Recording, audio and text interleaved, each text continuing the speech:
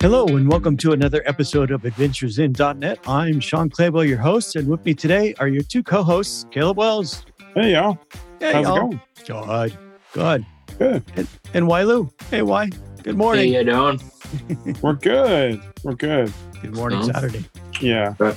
I heard you had a fun night last night, so we're going to work you this morning, right? Yeah, I'm feeling a little silly this morning.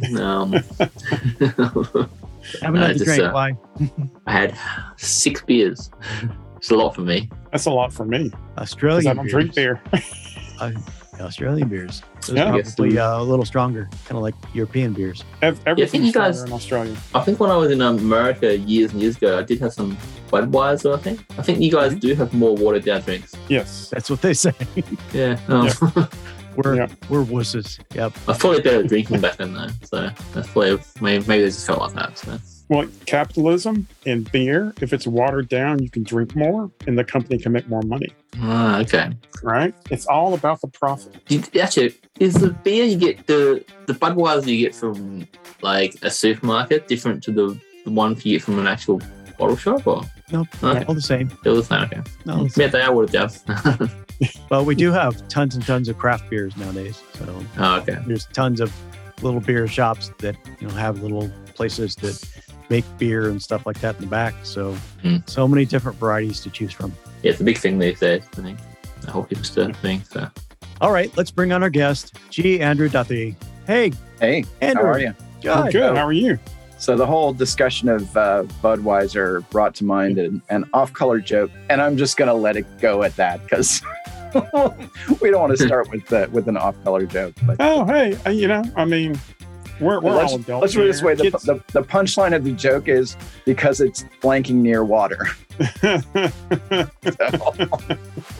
The funny part about all that is I'm not a fan of Budweiser, but I also haven't had a beer or any drink in 25 years.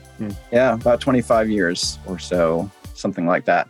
So I'm the wrong authority, but I definitely was not a Bud drinker when I drank beer, for sure. So Way would probably laugh at me because if I drank something strong, it would be a big can of Foster's, which probably get an eye roll and laughed at. But, Yeah, I never got a taste for beer. So for me, it would be something like Firewater, which I would just carry around a fifth and just take swigs of that, which is like cinema schnapps. It burns the way. I see. It was Yeah. fun. Interesting. I remember working my tail off to become a senior developer. I read every book I could get my hands on. I went to any conference I could and watched the videos about the things that I thought I needed to learn. And eventually, I got that senior developer job. And then I realized that the rest of my career looked just like where I was now. I mean, where was the rush I got from learning? What was I supposed to do to keep growing? And then I found it. I got the chance to mentor some developers. I started a podcast and helped many more developers. I did screencasts and helped even more developers. I kind of became a dev hero. And now I want to help you become one too. And if you're looking forward to something more than doing the same thing at a different job 3 years from now, then join the Dev Heroes Accelerator. I'll walk you through the process of building and growing a following and finding people that you can uniquely help as you build the next stage of your career. You can learn more at devheroesaccelerator.com. Anyway. All right, Andrew. So we like to start off the show with a little introduction. So why don't you tell us about yourself and what you do and how you got into .NET? Okay. Well, so I'll start off with kind of the very short version, and we can dig in wherever you like. So I've been in the programming field for probably pushing 2021. So probably about 25 years. Got my start in doing .NET stuff, or actually pre-.NET. Actually, I started off in Visual Basic 4. So go ahead and mock me for being a VB person. No. That's where I started too. So, but yeah, I actually had worked. I spent about 6 years out of college working in technical theater. So I worked in the DC area here. I'm in Northern Virginia, and I worked a lot of the theaters in the DC area, doing everything from building scenery, hanging lights. Sometimes had just crazy things that we had to do. I learned how to weld working in theater, did electrical work, wiring things, plumbing. We had one set I had to build that actually had a swimming pool on stage. Actually, that show had almost all of the things that you're never supposed to have on stage. We had water in the form of a swimming pool. We had animals. We had fire. And there was one other, I'm blanking on it now, but basically, all of the things that you never want to have on stage because bad things can happen. We had them all in one show. So it sounds like a fun show to me. Yeah, let's really tempt fate here. So I did a lot of that and then realized after about 6 years that, working in technical theater, the parties are fantastic, but you don't get a lot of sleep. Like anytime during Tech Week, pretty much all week, you're up almost all night. You catch a little nap here and now and then, switching out shows. So it's kind of like a death march at the end of a software project. So you can kind of see where that's going. But also probably one of the worst possible ways to make money. Like at the low end of technical theater, you earn almost nothing. And as you can imagine, the Washington, D.C. area is not a cheap place to live. So really, one of those two things, one of those two things had to give. I had lots of experience with roommates and basement apartments and shabby neighborhoods. And so I decided I needed to do something different and ended up software was kind of the recommended way to get into that. And I started off actually kind of on the networking side of things and, getting some certifications, and I realized I didn't want to be a network geek. And so I jumped into teaching myself Visual Basic, and it ended up not long after going through that, I bumped into somebody at a what was it? It was called Microsoft Dev Days. Like, anyone remember the Dev Days? They were local events that Microsoft would run throughout the US. And I ended up chatting with one of the speakers who said, well, send me a resume. Because I said, how do I get started in working in software? And he said, well, send me a copy of your resume, and sent him a copy. And then 2 weeks later, I took and passed the VB certification exam, sent him another copy. And apparently the folks at the company, it was a small company, like 40 people, were impressed enough. They're like, well, he's obviously eager. Let's bring him in for an interview. And they hired me and stuck me in a room with two of the best programmers in the company. It's like, oh, perfect opportunity to just sponge. You suck in a lot of knowledge and learn as much as possible. And the rest, as they say, is sort of history. Other than as a programmer, I found a lot of satisfaction, but I also always had kind of the urge to share what I knew, because as I learned more and more, what I realized is lots of people were teaching me, and I had the urge to kind of teach others as I learned, and ended up getting involved in the local user group community here in the DC area. And one thing led to another. I ended up speaking at a Dev Days event years later. And after that Dev Days event, at the time, developer evangelist for the DC area stopped me afterwards and said, hey, I'm moving on to another role. Would you be interested in applying for the job that I'm doing? And he described it. It was like, okay, so basically what you're saying is you would want me to do the things that I'm doing for free in the community now, but get paid for it. Yeah. They twist my arm. Yeah, heck yeah. So I ended up at Microsoft as a developer evangelist, and the interview process is a whole nother story. Maybe we can come back to that because it is kind of funny. But I spent about 10 years at Microsoft doing developer evangelism, pretty much from the days of XP. So pre.NET, or just as .NET was kind of happening. And then working all the way through the Windows 8 era and Windows Phone, rest in peace. A lot of eras kind of went by the wayside over that 10 years. And then decided it was, okay, this is a good run. I'm ready to get back into doing, more consulting. Jump back into doing some stuff in Angular and a variety of other platforms. And then about 4 years ago, got a call from a buddy of mine in the .NET community who said, hey, I've got a friend who's looking for a .NET stack architect. Are you interested in talking to him? And I'm like, well, I'm not really, I've got a good contract. I'm not really looking for anything right now, but since it's a friend of a friend, sure, I'll have a conversation. And that was Andy Pemberton, who was at the time running the solution architect team at OutSystems. And we talked for a bit. It was intriguing enough that I went and downloaded it and tried a demo. And I was like, this really reminds me a lot of the things that I like about VB without some of the things that I didn't like about VB. And the twist was, I don't know if you all have ever been in the role of a solution architect, but it's basically technical sales.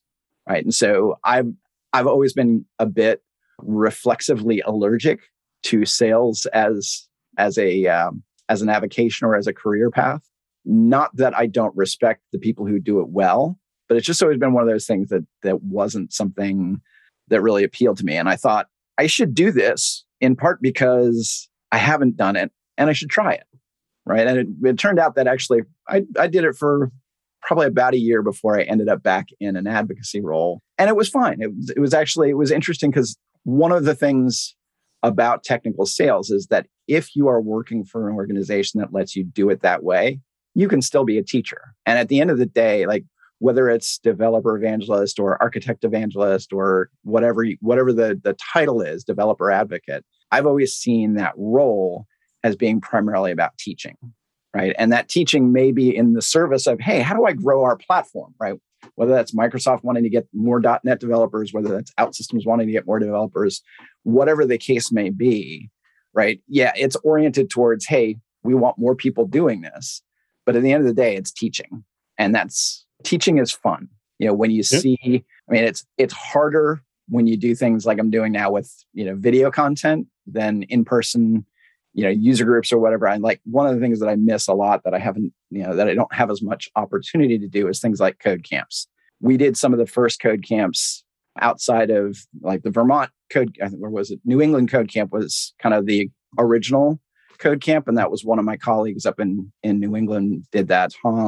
Anyway, so he originated that. And then we started doing them in Mid-Atlantic. And it was this amazing thing, right? It's like a bunch of people come out of the woodwork, speak for free. Nobody pays for tickets, buy a bunch of food, bring people in on a Saturday. It's like a bunch of geeks geeking out for an entire Saturday or an entire weekend. It was just a blast. It was like, this is really outstanding. It's fun.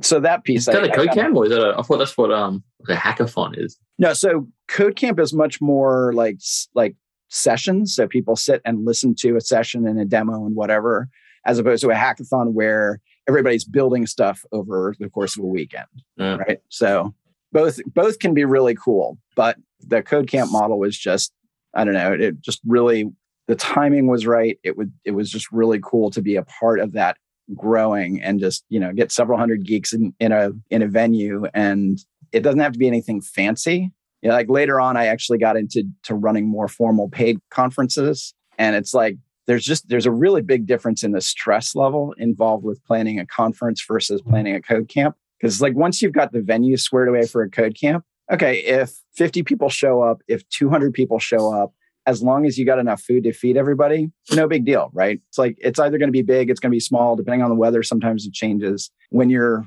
running a conference and you have obligations for the number of rooms that you have to be able to guarantee for the hotel. And if you don't actually hit those numbers, you're on the hook for cash out of pocket. It's like suddenly the stakes get really, really high. So yeah, I first applied to Microsoft back in 1986. So I grew up and just south of there, just outside of Tacoma. And so I was in college at the time, and during summer break, I went up. Took me about half a day to find where the campus was, because they had just opened the campus and they'd done a lot of moving around and things like that. So I applied. But I didn't get to go through the interview process. And I tried not to think about it too much, because if I would have got hired back then, I'd probably be sitting in a much bigger house right now. Well, if it's any comfort, I have to kick myself slightly, because during the entire time that I was at Microsoft, the stock was pretty much just in the doldrums, just sitting. So when I would get stock awards, I just pretty much just turn them around and put them into house projects or just stash the money away. If I'd held on to the stock that I'd gotten over those 10 years and sold it at today's prices, I'd also be, well, I don't know if I'd be in a much bigger house. I'd probably have a lot more property. Let's just put it that way. I don't know that I would want a much bigger house. It's a lot to take care of. So that's kind of the capsule of about me. But going back to the interview, so I'm probably going to shock some people, but I figure they can't take away my retirement account at this point. So my entire interview process to become a developer evangelist at Microsoft consisted of literally one phone call. The current architect evangelist at the time who had worked with me. And I'm not going to name him because I don't want to get him in trouble, but he had worked with me on a different event and had seen me speak, was familiar with my work. And so we got on the phone and he said, Andrew, I know you can do this job. Do you have any questions for me? I mean, literally that was the interview. So I, to this day, I feel like somehow fate must have pushed me in the right direction, because you hear these nightmare stories about, these horrible day-long interviews with Microsoft with multiple people in multiple rooms and grillings and whatnot. Nope. My interview was pretty much the people who were there knew me and knew what I was up to. So they were, I guess, confident that I could do the job. Now, that being said, I did actually, while I was at Microsoft, I actually did do the grilling process. My team, the larger developer and platform evangelism team, had created a couple of new roles that were kind of targeting enthusiasts. So they called it enthusiast evangelist. And the goal of that was to kind of, I think, capture the attention of audiences that were not necessarily developers or architects, but were tech savvy and interested in technology. So at the time, this was when things like Zune were coming out and Microsoft Media Center, right? There were a bunch of things that were not necessarily programming specific, but were just oriented towards kind of high-end consumers and enthusiasts. So I did a full day interview for that job, and I did not get the job. So I was a bit crushed, because I thought this is something that, I mentioned before we started, that I'm pretty geeky across the board. So I mentioned I do 3D printing. So just as a measure of how geeky. So we have at present, I think, 5 3D printers in the house, 3 of which are currently operable. So I have a couple of Ender 3s that I got for myself. I had a while back bought a small format printer, Cartesian printer, for my son, who's now 14. This was probably when he was 12. He, meanwhile, outgrew the size of the bed of that printer and decided to use his own money to buy his own Ender 3 V2, which he then subsequently used. We were doing a camp through his church youth group, and he came up with the idea that he wanted to create customized journals for all of the kids who were attending camp. And so he got our youth director to buy a box of hardcover, little notebooks, like, journaling notebooks. And then he printed nameplates and like corners for the books to kind of enhance them. So he spent the better part of several weeks printing and assembling these notebooks leading up to camp. So that was one of those projects where I was like, okay, that's pretty cool. And he also designs his own board games and prints the pieces. So that's kind of a geeky thing. I tend to be a little more, I print toys, but I also print some practical things. So one of the most fun projects that I printed was my former manager here at OutSystems came up with the idea of building an internet-connected AI-powered candy dispenser. So the idea was that you would have an app, and that app, you could basically take a selfie and use Azure Cognitive Services to determine whether or not you were happy or sad. And if you were sad, it would dispense candy, because, if you're sad, you kind of need a boost. But if you were happy, you wouldn't get any candy, because happy people don't need candy. So I think he regretted getting me involved in the project, because I think he had the vision that he wanted to build this thing and create it and make it work and all of that. And so he sent me a box that had a stepper motor and the handle and shaft from a little food dispenser. Like, if you've ever seen at hotels, they have like the little dial thing, and you have cereal or whatever in them. So he sent me those couple of things and said, I need you to design an adapter that goes from the stepper motor to be like the shaft of this handle, so that it can go into this dispenser. And I said, that's really easy. Like, I use a piece of software called Fusion 360, and it's very straightforward. It's like, draw a couple of circles, extrude the circles. I had, I think, a working prototype in probably 20 minutes, printed it in another half hour. So like less than an hour, I had something I could test out and see if it fit on the shaft of the stepper motor. But then I realized it's like, I don't actually have the dispenser.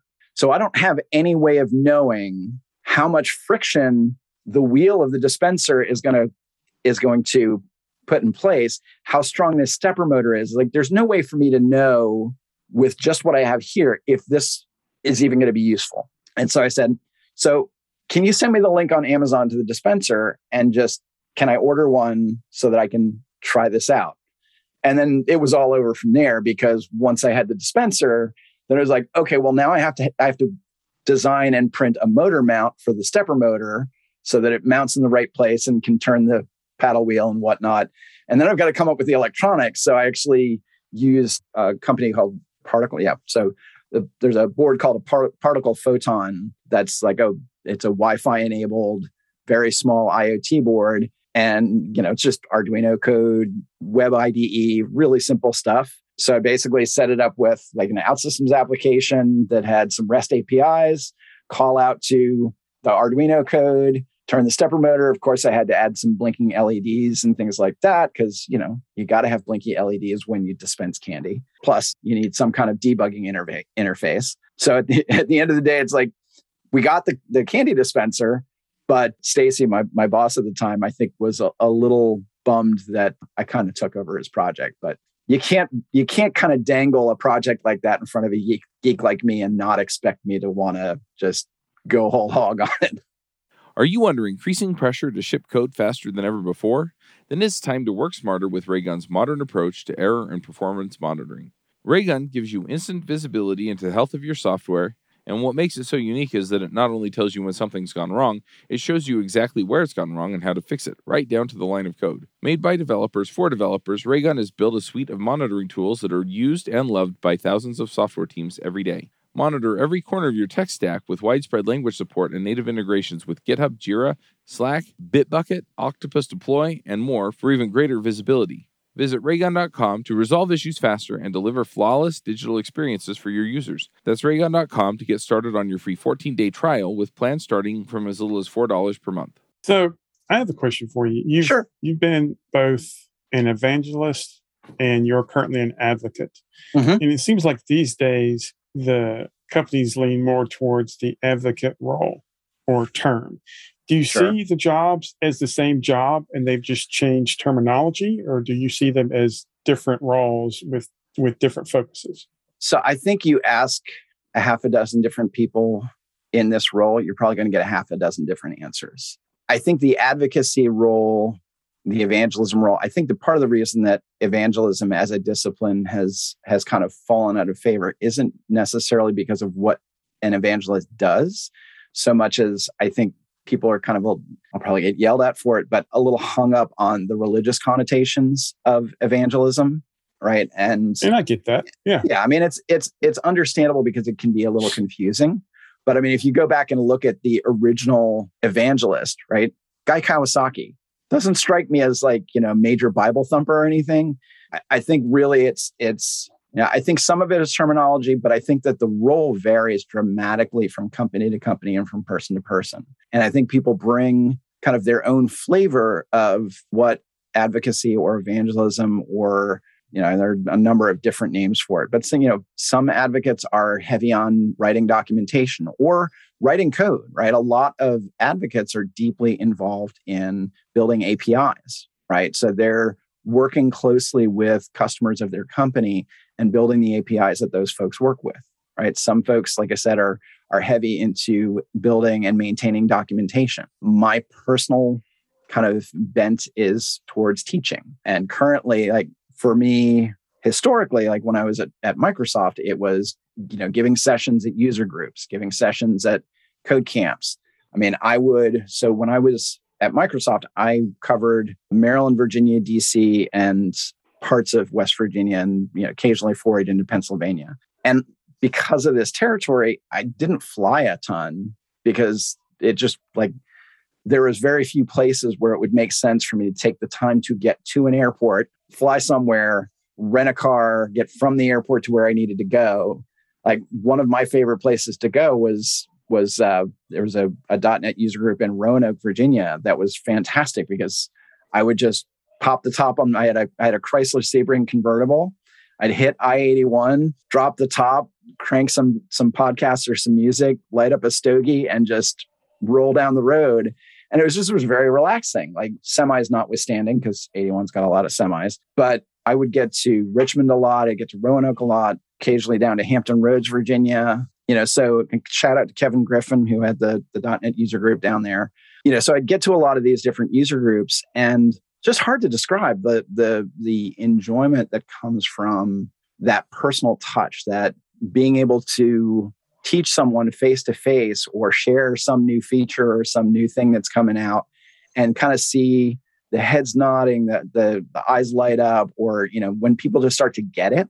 And that's like today, a lot more of what I do is asynchronous. So it's record a YouTube video, and you can get some feedback through comments and things like that, but it's not quite the same. And one of the things that I'm looking at more and more is, okay, does it make sense to start bringing in some streaming as well? So I'm starting a video series called the OutSystems Crash Course, where like I'm just not going to assume you know anything, and I'm going to just really try to do really short burst videos.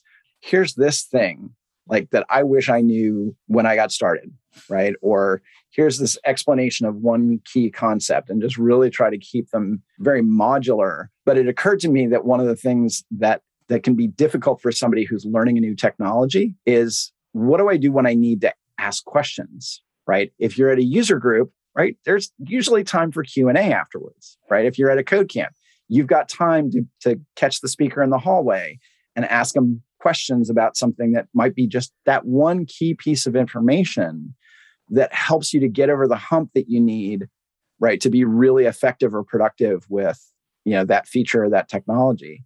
And so, part of my mind is going to, okay, so maybe like streaming on Twitch, like maybe it's like I release an episode or two Monday and Wednesday, and then Friday I do a Twitch stream where people can come and ask questions about the episodes that drop that week, or whatever they have questions on. But it's interesting to me the way that technology has changed how we do evangelism / advocacy, as well as obviously things like COVID make a big difference. It's that much harder to get people in one place. And so anyway, that's hopefully that kind of answers your question. I think that, the bottom line for evangelism versus advocacy is, I think a lot of it is terminology, but there's a wide variety of practices out there as well.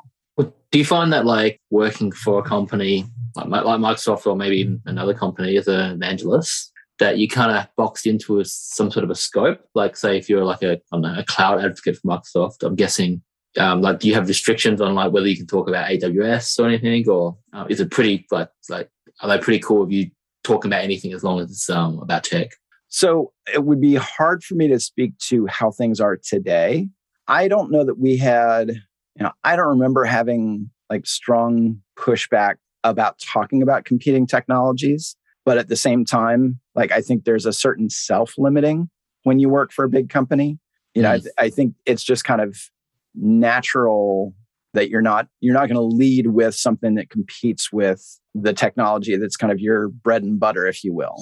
Right. So when I was at Microsoft, I would go and talk with Cold Fusion developers. I'd go and talk to Cold Fusion user groups and things like that. And that definitely wasn't in my wheelhouse in terms of technology that I'd used, but there was definitely outreach to other communities. I mean, I spoke at Ruby events, I spoke at Cold Fusion events in terms of, but I think that the underlying assumption is that in those cases, at least at that time, right, the goal was really on some level conversion, or at least kind of coexistence, if you will. And also just, I think that even then, I mean, so I started at Microsoft in 2004. So even at that time, there was still a fair amount of the kind of evil empire reputation. And there was certainly in communities that weren't aligned with kind of the .NET world,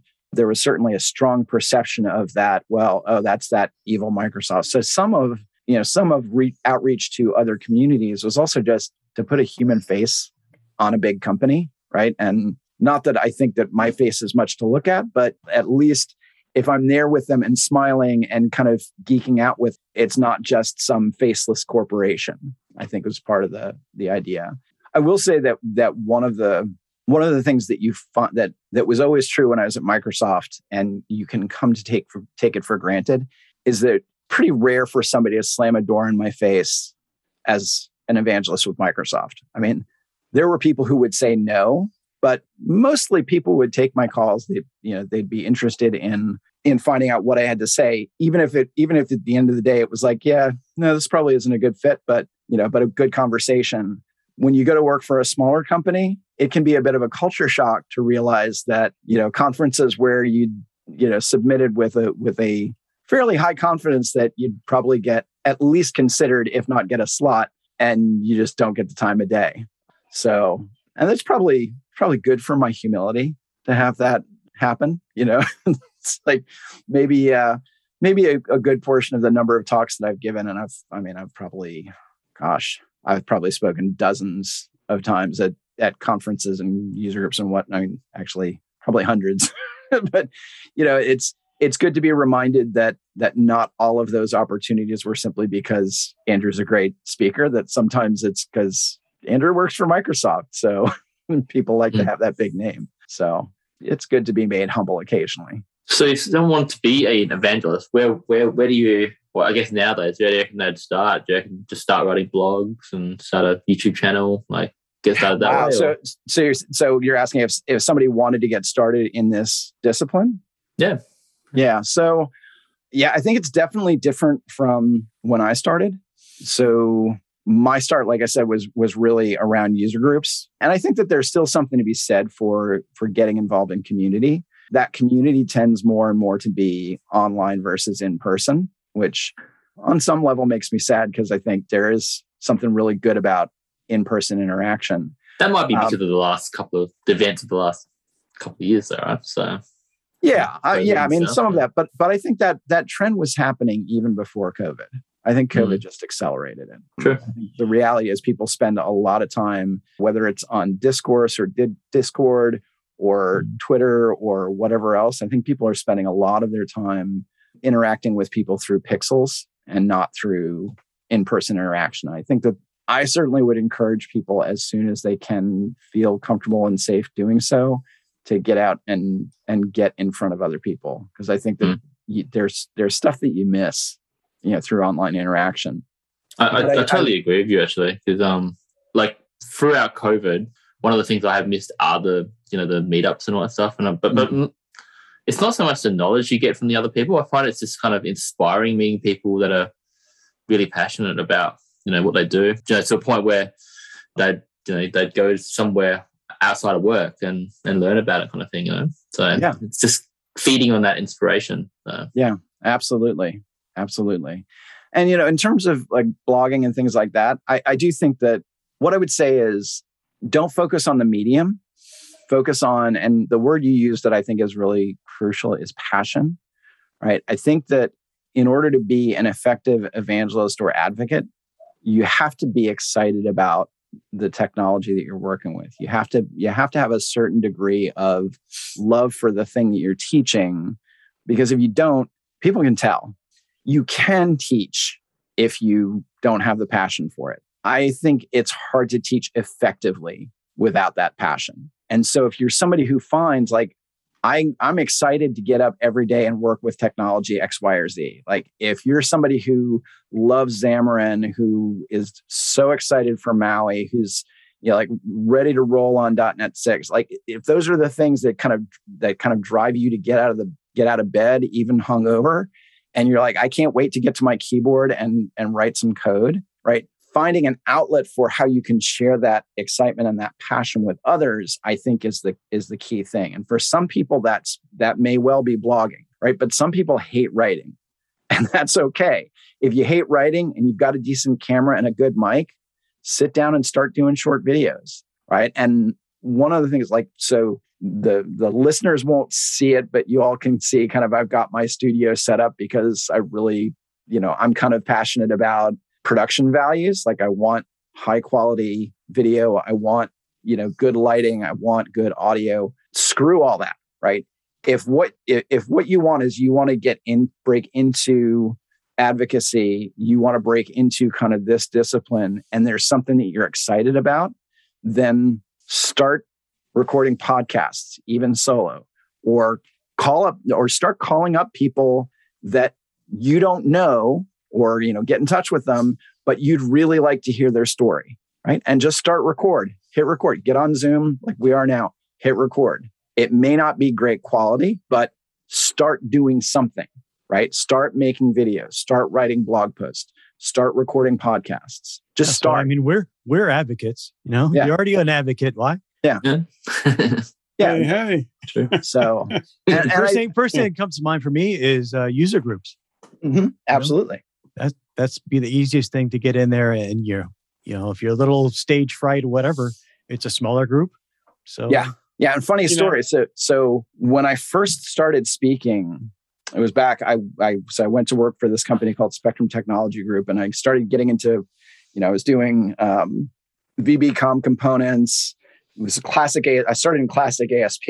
So writing classic ASP in Notepad, writing middle tier VB comm components, SQL Server backend, and a mainframe to boot, right? So I started doing kind of N-tier development when N-tier was just starting. So like literally I got dropped into a project that was the perfect place for me to learn something new.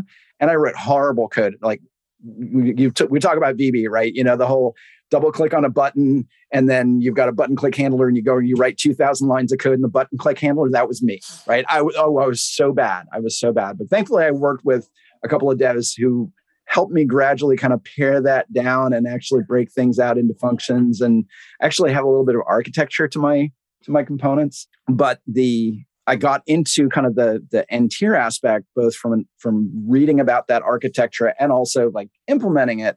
And so I thought, okay, well, now I've been doing this for a bit, so maybe I can build a talk around that. And so I submitted to a local, I think it was like Focus on Windows NT conference in DC.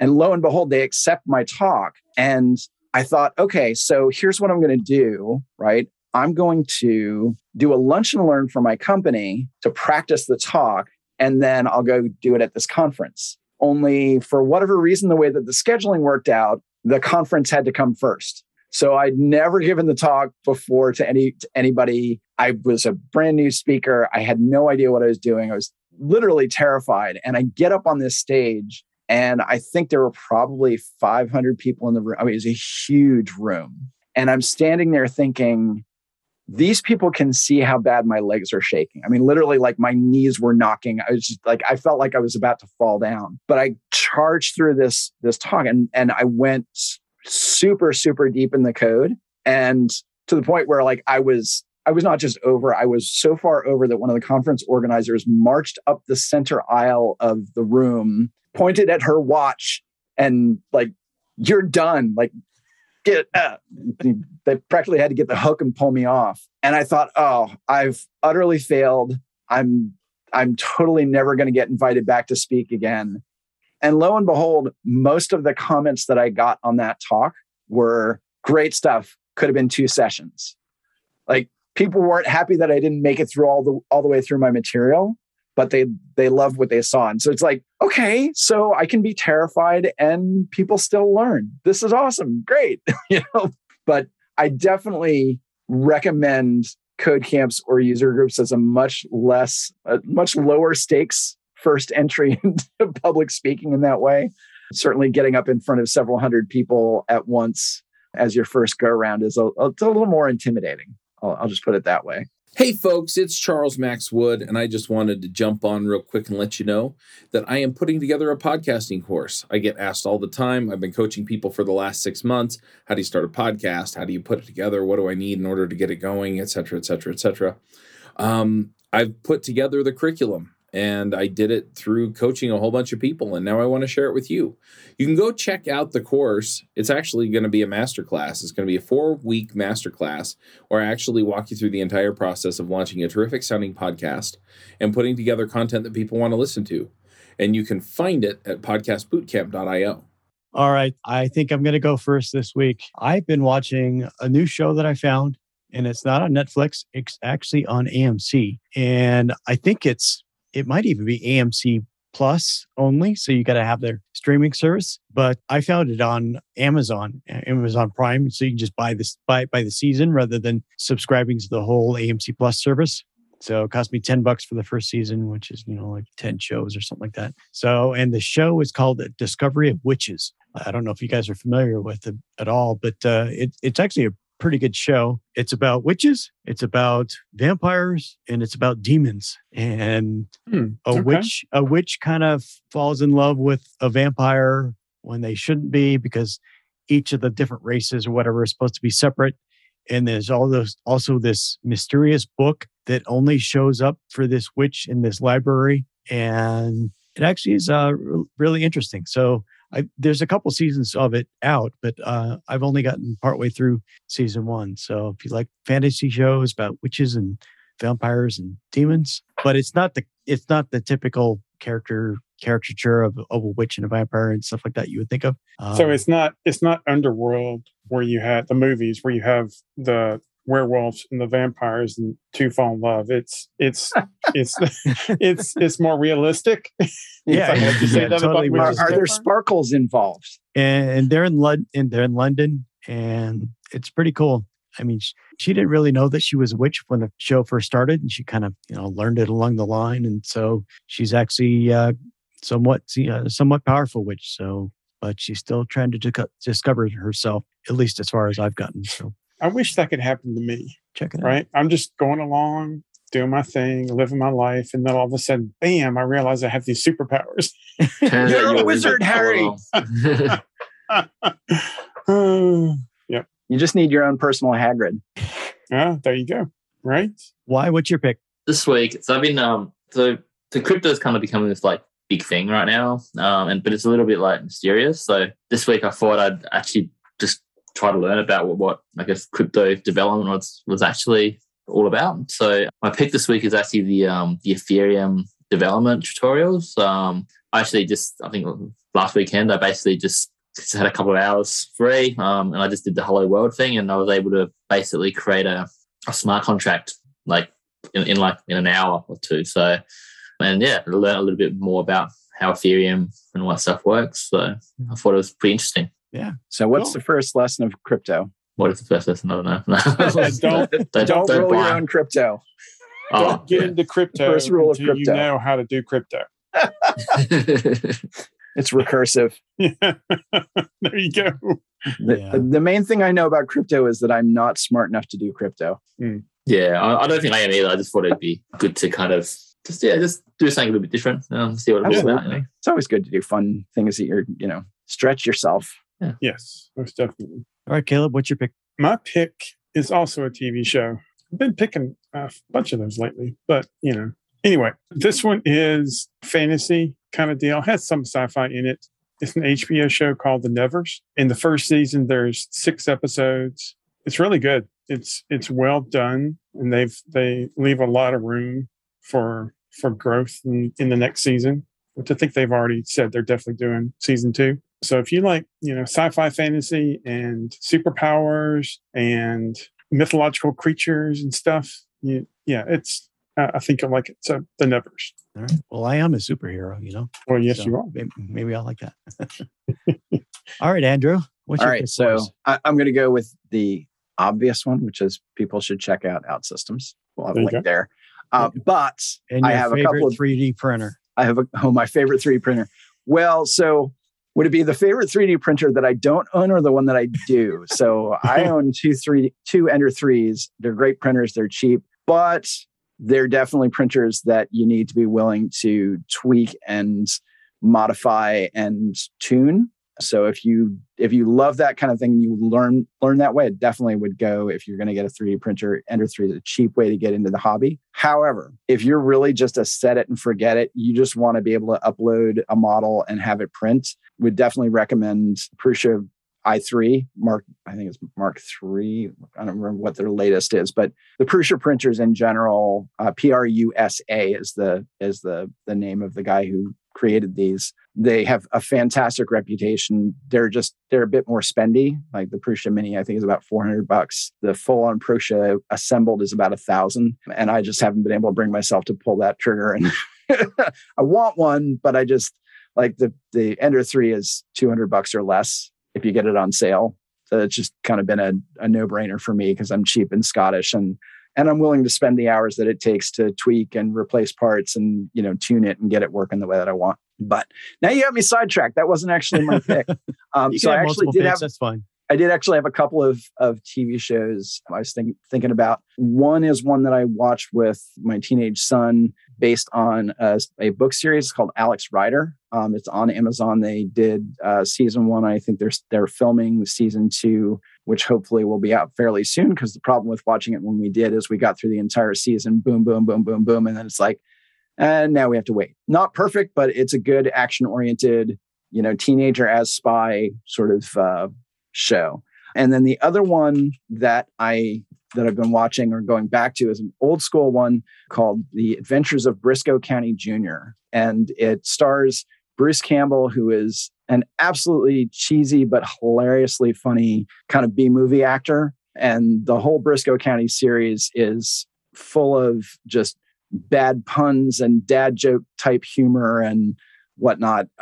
It probably doesn't hold up quite as well in some ways as let's just say came out. Oh, I don't know.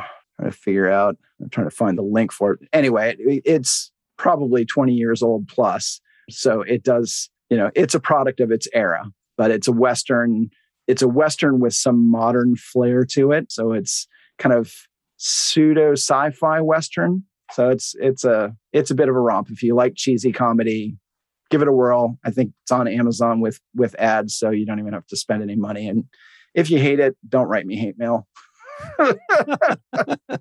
That's what I got. Great. Thanks, Andrew. You bet. It was really nice to have you on the show. If our listeners want to reach out and get in touch with you, ask questions, what's the best way to for that hate mail? That? So so they can reach me via my blog at devhammer.net. As I mentioned, I don't blog frequently. They can also find me if they're interested in video content. If you go to youtube.com and search for OutSystems, you'll find our OutSystems YouTube channel. And I've got a bunch of content up there. We've got some series called Quick Hits. And then we've also got another series, as I said, coming out, the OutSystems Crash Course, which hopefully the first couple of episodes will be coming out here shortly. And yeah. All right, nice. Great. If our listeners want to reach out and get in touch with the show, we'd love to hear from you. You can find me on Twitter. I am at .NET Superhero. And dun, dun, dun, dun. Dun, dun, dun, dun. Yeah, I was actually finding the link to YouTube OutSystems. So you caught me. I was cheating. And I'm Caleb Wells Coates. Great show, guys. Yeah. Yep. Thanks, Andrew. Thank you. Appreciate you having me on. We'll catch everybody else on the next episode of Adventures in .NET. Bye, y'all. Bye, y'all. Yeah. Bandwidth for this segment is provided by CacheFly, the world's fastest CDN. Deliver your content fast with CacheFly. Visit CacheFly.com to learn more.